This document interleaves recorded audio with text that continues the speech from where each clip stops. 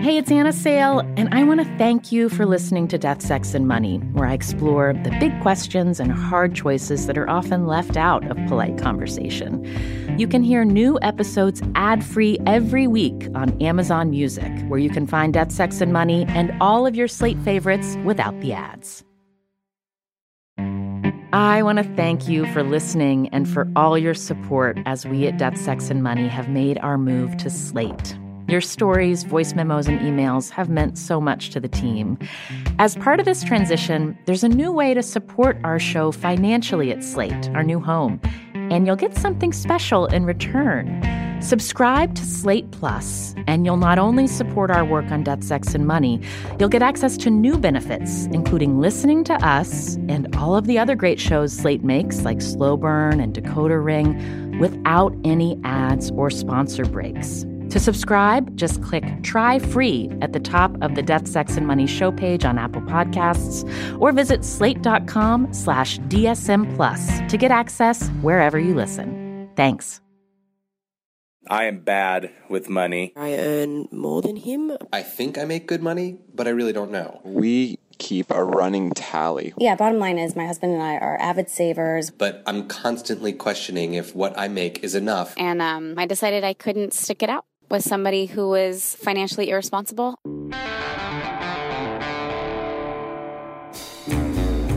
This is Death, Sex, and Money. We're all dead. The show from WNYC about the things we think about a lot. Do you think the sexual revolution has gone too far? And need to talk about more. I love money, I love power, I love capitalism. I'm Anna Sale. Hi, Anna. This is some information for your upcoming podcast on the topic of money in relationships. I asked for your stories about love and money. You sent in a lot about bad decisions, practical fixes, and lingering questions. I just sort of got out of a relationship that was perfect and wonderful in every way I felt. And then when the idea of a prenup came, our relationship just fell apart. Tiffany Harris is 28. She lives in D.C. Her message started with a simple plea. Can we talk about prenups? I was engaged to this guy, a really wonderful guy. We met while we were living and working in Israel, and we were talking about the wedding and planning and setting a date, looking at rings. I bought a dress, and then he sent me a Facebook message that said something like, "Oh, and I'm sending you this document, that my parents want, and I'm going to need you to sign it before we get married." I just said something like, "Oh, this is getting less and less romantic by the day." Why did he want you to sign a prenup? Well, first he presented it as something that his parents wanted, and then it became something that he wanted, sign it or we have to break up. How long were you together? About 3 years. And how would you describe what was the impasse about a prenup? He's someone who's supported almost 100% by his parents, and I think what they say really dictates a lot of what he can do or what he feels like he can do. And I guess for me, I was thinking about it today, and I remember my mom's side of the family came from money, and when my grandfather died, there was inheritance that my family fought over, and I was only 5 at the time, but it was just disgusting. I'm 28 now, and I still haven't met my uncle because they're total enemies over this, and I was just really turned off by what I felt was a kind of obsession with money. But then again, in the end, I was ready to concede because I felt like, it's hard enough to meet someone just to have that connection. That's not something that comes along every day. It seemed really silly to sacrifice it over this. And if I love him and it's meant to be, then we wouldn't get divorced. And I was totally ready to concede. I just wanted a few things changed in the prenup, but it just ended like that.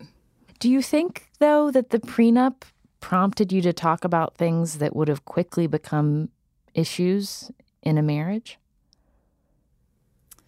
Yeah, maybe not quickly. I don't know if I kind of think that if we would have been together longer and married longer without all of that, we would have developed a stronger bond and better communication skills to get over those things.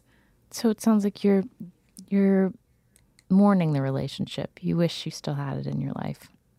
I am. I'm very, very sad about that. And I really miss him too. Do you have the kind of relationship with your parents where you talk to them about this? No, I didn't really, because I didn't want my family to hate him. Oh, you were protecting him. Yeah, exactly. Like even, it's like so embarrassing. I still haven't told like a few people at my work because I just like, I'm so embarrassed. And you tell people you're getting married and then it's like they're asking about it and you're just like, yeah, it's still happening. Yeah. I mean, I haven't taken it that far, but like, yeah, so. And you're 27? I'm 20. I just turned 28. 28 is a fantastic year. Is it really? Yeah, I loved being 28. Yeah. I'm more partial to like 22. I don't know. Hopefully it's like knowledge instead of like scarification or something that's going to like make me unstable and untrusting in my next relationship. Like sometimes I feel like this new wisdom is good and sometimes I'm like, oh, it just makes me like bitter or hopefully not. So Tiffany doesn't want to be bitter, but she also doesn't want to be surprised again. Sandra Cordova doesn't want surprises either. Dating at this age is so different than when you're in your 20s, and you really have to be just open for being honest with what's going on with your bodies. Sandra and her boyfriend are in their 50s. They've been together 3 years and are in love, but they're not getting married because it doesn't make financial sense.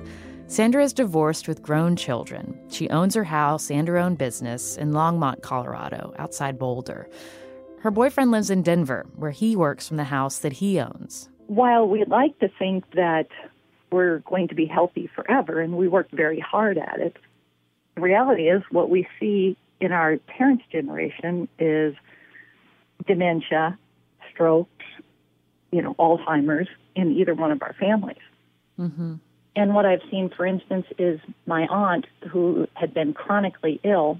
She had a partner, and they never married because if they had, all of his assets that he'd worked through for his lifetime would have been taken up for her medical expenses. And so long as they did not ever marry, Medicaid covered what her basic needs were for health care. We're such practical people, and sadly, the romance and the idea of the marriage and all this has to be weighed against the practicalities of the laws and the health care and the long-term health care issues in the United States. Yeah. If it weren't for money and if it weren't for having to deal with the legalities and financial considerations, would you want to marry your boyfriend? Yes. We've already made a commitment to each other, where we have verbally expressed to each other that we really do want to be with each other till the end of time, whatever that means for the two of us. He's a great partner, and he tells me that I'm a great partner for him, and life is a lot of fun, everything that I could envision it being at this point in my life with him, and going forward with him, too. Mm-hmm. But how to navigate the finances? Well, my mother has developing dementia now, and my dad is looking at the finances, and none of us are wealthy people. Yeah. But my dad has looked into what it would take if it comes to Mom having the kind of care that he cannot provide at home. And keep in mind, he's 78 years old. He's very healthy and as strong as can be, but he's still 78 years old.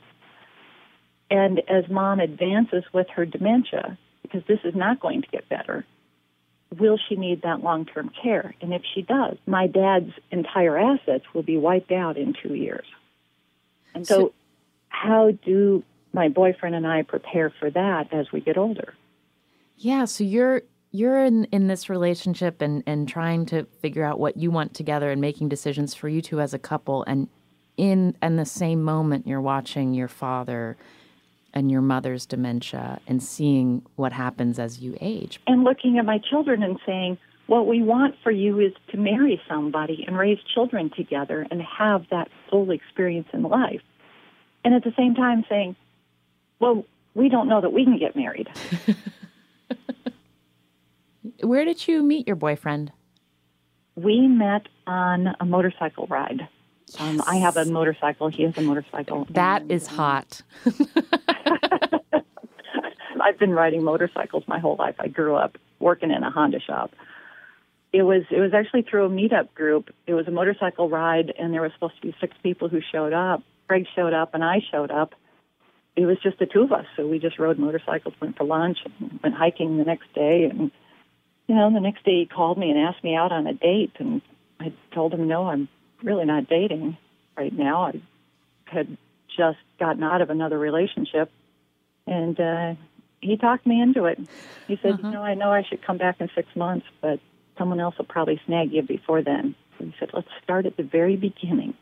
How about dinner and a movie? How do you turn that down, right? Oh, isn't that story about paying for long-term care and Medicaid eligibility so romantic? I love those too. Medicaid has a lot of different rules when it comes to asset limits and married couples. So Sandra's next step is to meet with a financial advisor for some help in figuring all this out. Eric Burton and Martha Mills thought they'd figured it out. They used to have a simple system, separate checking accounts and a joint account for their combined expenses. We took the portion of our incomes that was our bills and we just split that proportionally. Then they had a baby. Martha stayed at home. And now the only money coming in is from Eric's job as an industrial mechanic at a Champaign, Illinois pharmaceutical factory. And sometimes money's tight. Martha, do you still have that separate checking account that used to be your spending money? I do, and I think it has about $16 in it. The way we kind of do it now, and this was a really big adjustment too, is me getting used to not actually having any sort of financial contribution to our family, to our household. I have my own credit card, but even, the bill for that comes out of what Eric makes, but it's at least kind of what I spend, not be something that he sees, not that... Which drives me crazy, though, because I track all of our expenses. I budget things and say, we spent $200 in 1 month going out. Like, we can't do that. But then there's just the mystery Martha's credit card. And I'm like, well, I don't know where to budget this. You bought gas with that, but I can't put that into gas. So it does drive me crazy. But I think, we meet... How often do we meet and discuss budget? I'd say quarterly-ish. Yeah. That sounds more formal than it is. But every now and then, we're like, let's go over our budget. I have a guest who calls those meetings. Do. Yeah. But, we just sit down and go over things. And there aren't things that we do extra. I mean... No. Well, it's funny, too. When I think it was the first Mother's Day that we had after Alba was born, Eric basically had to force me into the car and to the mall to buy new clothes for myself because not contributing financially, I got into this kind of weird headspace where I would refuse to buy things for myself. And I'm a runner too, and I was in pain running, and he had to kind of force me to go and buy new running shoes because I didn't feel comfortable yet. So he had to take you to the mall for you to make that purchase. He did. I forgot about how rough that used to be. Yeah. And it's still... I still kind of have to roll my eyes and just be like, just go get some pants.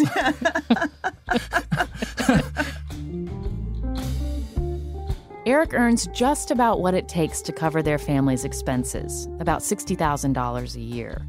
Lola Davidson's engagement ring cost more than that. It was, I think it was a 3.4 something, and I don't remember the VS's, the quality at the time. I knew that it cost $65,000.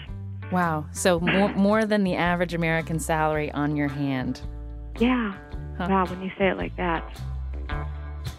But that diamond was not forever. Coming up, her story about what happens when you lose your relationship, and with it, all the money that was supporting you. In this episode, we've been talking about love and money in the throes of long-term relationships. On the next show, we turn to dating and the art of the pickup from a man who's done a lot of it. I'm going to find a way to get closer to you. get into your area, kind of get into your space. Not too close where I'm creeping you out or anything like that, but close enough. And what I'll try to do is pick up on if you're having a conversation with the bartender, or maybe you're whatever you're ordering or something like that. And then I just find my way in like that. Dating columnist Josine Cummings spills the secrets of his game and why he decided he was done playing the field.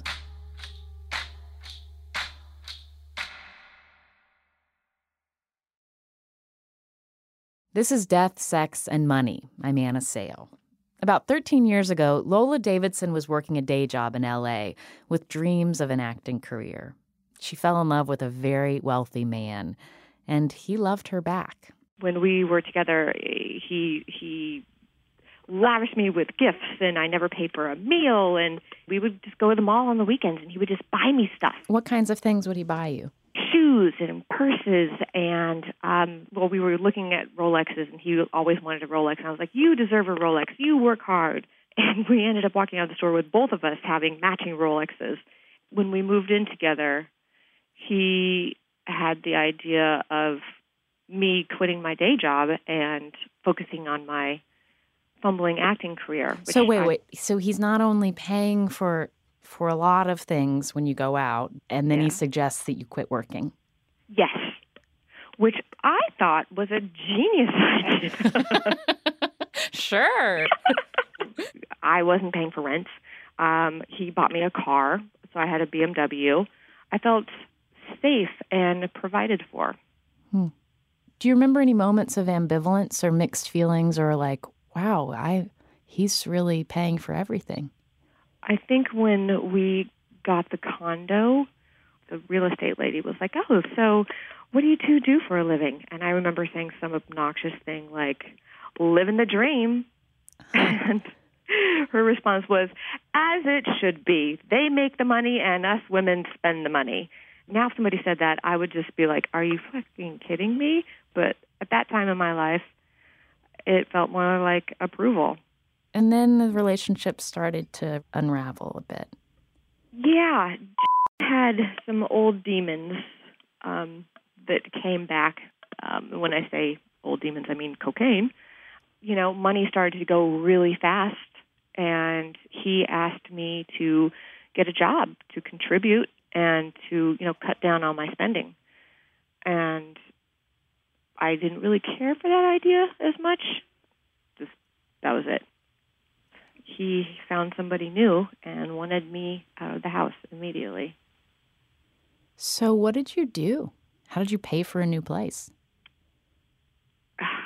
Well, he did let me keep my ring, to which I sold, and I lived off of that for a little while. So you really know how much money it was worth? Yeah. I sold my plasma once.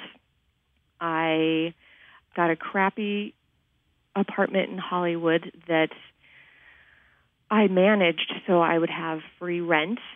I began being a personal assistant for some people in Beverly Hills, but that still wouldn't pay my bills also, so I got a job at my favorite gym on the weekends. And then I had a friend of mine who was making salad dressing that she was selling at farmers markets, and then all of a sudden a retail store called for her, and she needed help with more production, so I would help her make salad dressing at a restaurant, from the hours of 10 p.m. until like 2 a.m. So I was working 7 days a week. How old were you? I was, at that time, 34. Were you terrified? Well, first off, I thought at any moment John was going to call and this was all going to end. Oh. And then I wasn't terrified about my future. I was more terrified about my present. Mm-hmm. Like survival. Yeah, survival. Thinking back on that relationship now, it's been a few years. What did you learn? I learned that when everything you have is provided for you by someone, then it's real easy for everything you are to be provided by that someone. And so when that someone is gone, you are left wondering who you are. I didn't know who I was, and I think that's one of the reasons why it was such a hit on me, because my identity was so wrapped up with him and that lifestyle, this money that wasn't mine.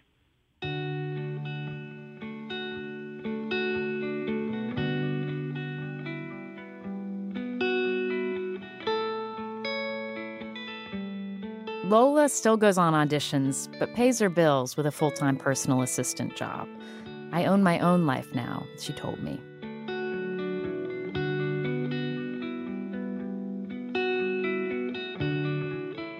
So it's easy to be naive about the financial entanglements in love until you get burned, or when a breakup comes with a stack of paperwork. I'll never forget sitting at the dining room table with my soon-to-be ex-husband, going over bank statements. Our split was very sad, but amicable. And we were young, without kids, much money, or much debt, so we did the math ourselves. A lawyer told us to start by going back to the date we got married. So there we were, shuffling papers and scrolling back through statements to our wedding day. A day that had been about love and commitment and partnership for the future was now part of a financial calculation. So we added it up, what we'd saved and spent and built over 3.5 years, and on a desktop calculator, divided by 2. I was on my own again. It's a jolt you don't easily forget. In a previous relationship, I had co-signed on a car and paid the price for that continually for 5 years thereafter. Lori Crystal Roth lives in Seattle. When she first met her wife, Krista, she was in her 40s. Krista was in her 30s. And at first, Krista says it was hard for Lori to share. I think we were still using the Blue Book where we had columns of what we were spending. What was mine and what was yours? Separate and joint. And when you say Blue Book, so was this like pen to paper tracking dollar amounts? Yeah, it was just like a regular school notebook where you open up the metal part and you put the paper with the holes in it. And it's a 3-ring binder, baby. Yeah, it was a 3-ring binder. That's what it was. Lori is a project manager, so she was all about putting her MBA to work on this. She was really into the Blue Book. It made me feel good.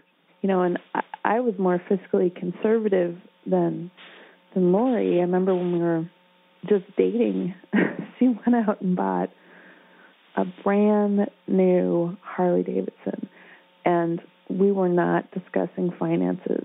All I could see was like, oh, you're going to have payments for forever. So and you're quietly judging her while she's talking about her new purchase she's excited about. Saying, if we stay together, then that's going to be my payment too.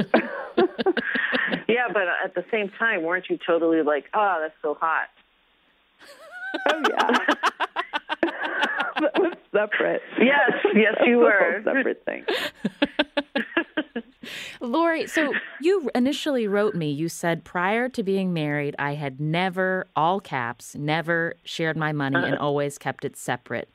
And then you said that changed the day you got married. What changed for you? I guess,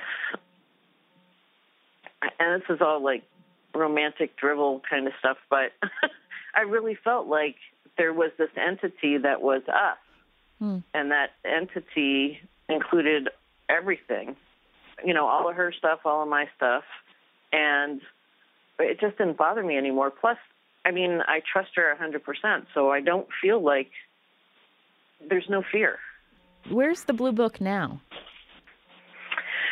You know, that's a good question. I think when we moved, this is what I remember, Krista. You keep me honest here, but it was covered with dust, and we took out all the pages. We shredded them. I don't even remember. Yeah, I remember the. You remember the shredding it. Yeah, because and looking at it and just sort of shaking my head, like, wow, that used to be really important to me.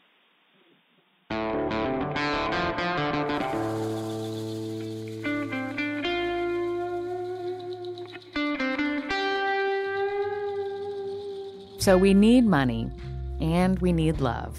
There's no avoiding dealing with them together. That doesn't mean it's easy.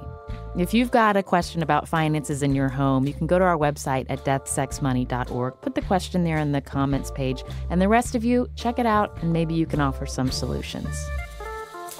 Death, Sex, and Money is a production of WNYC. The team includes Emily Botine, James Ramsey, Jessica Miller, Henry Milofsky, Chris Bannon, Bill O'Neill, and Jim Briggs.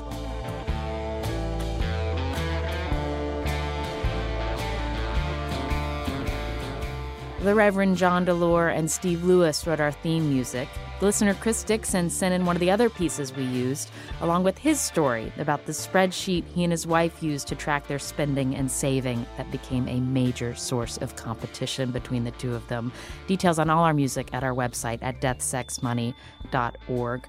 We're also on Facebook. I'm on Twitter at Anna Sale. And if you like the show, subscribe and write us a review.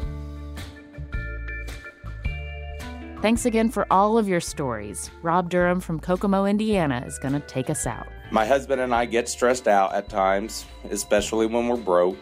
But for the most part, we seize those moments to work together instead of fighting against each other. After all, when two people are in love, they will make it work one way or another. Death, sex, or money, am I right? I'm Anna Sale, and this is Death, Sex, and Money from WNYC.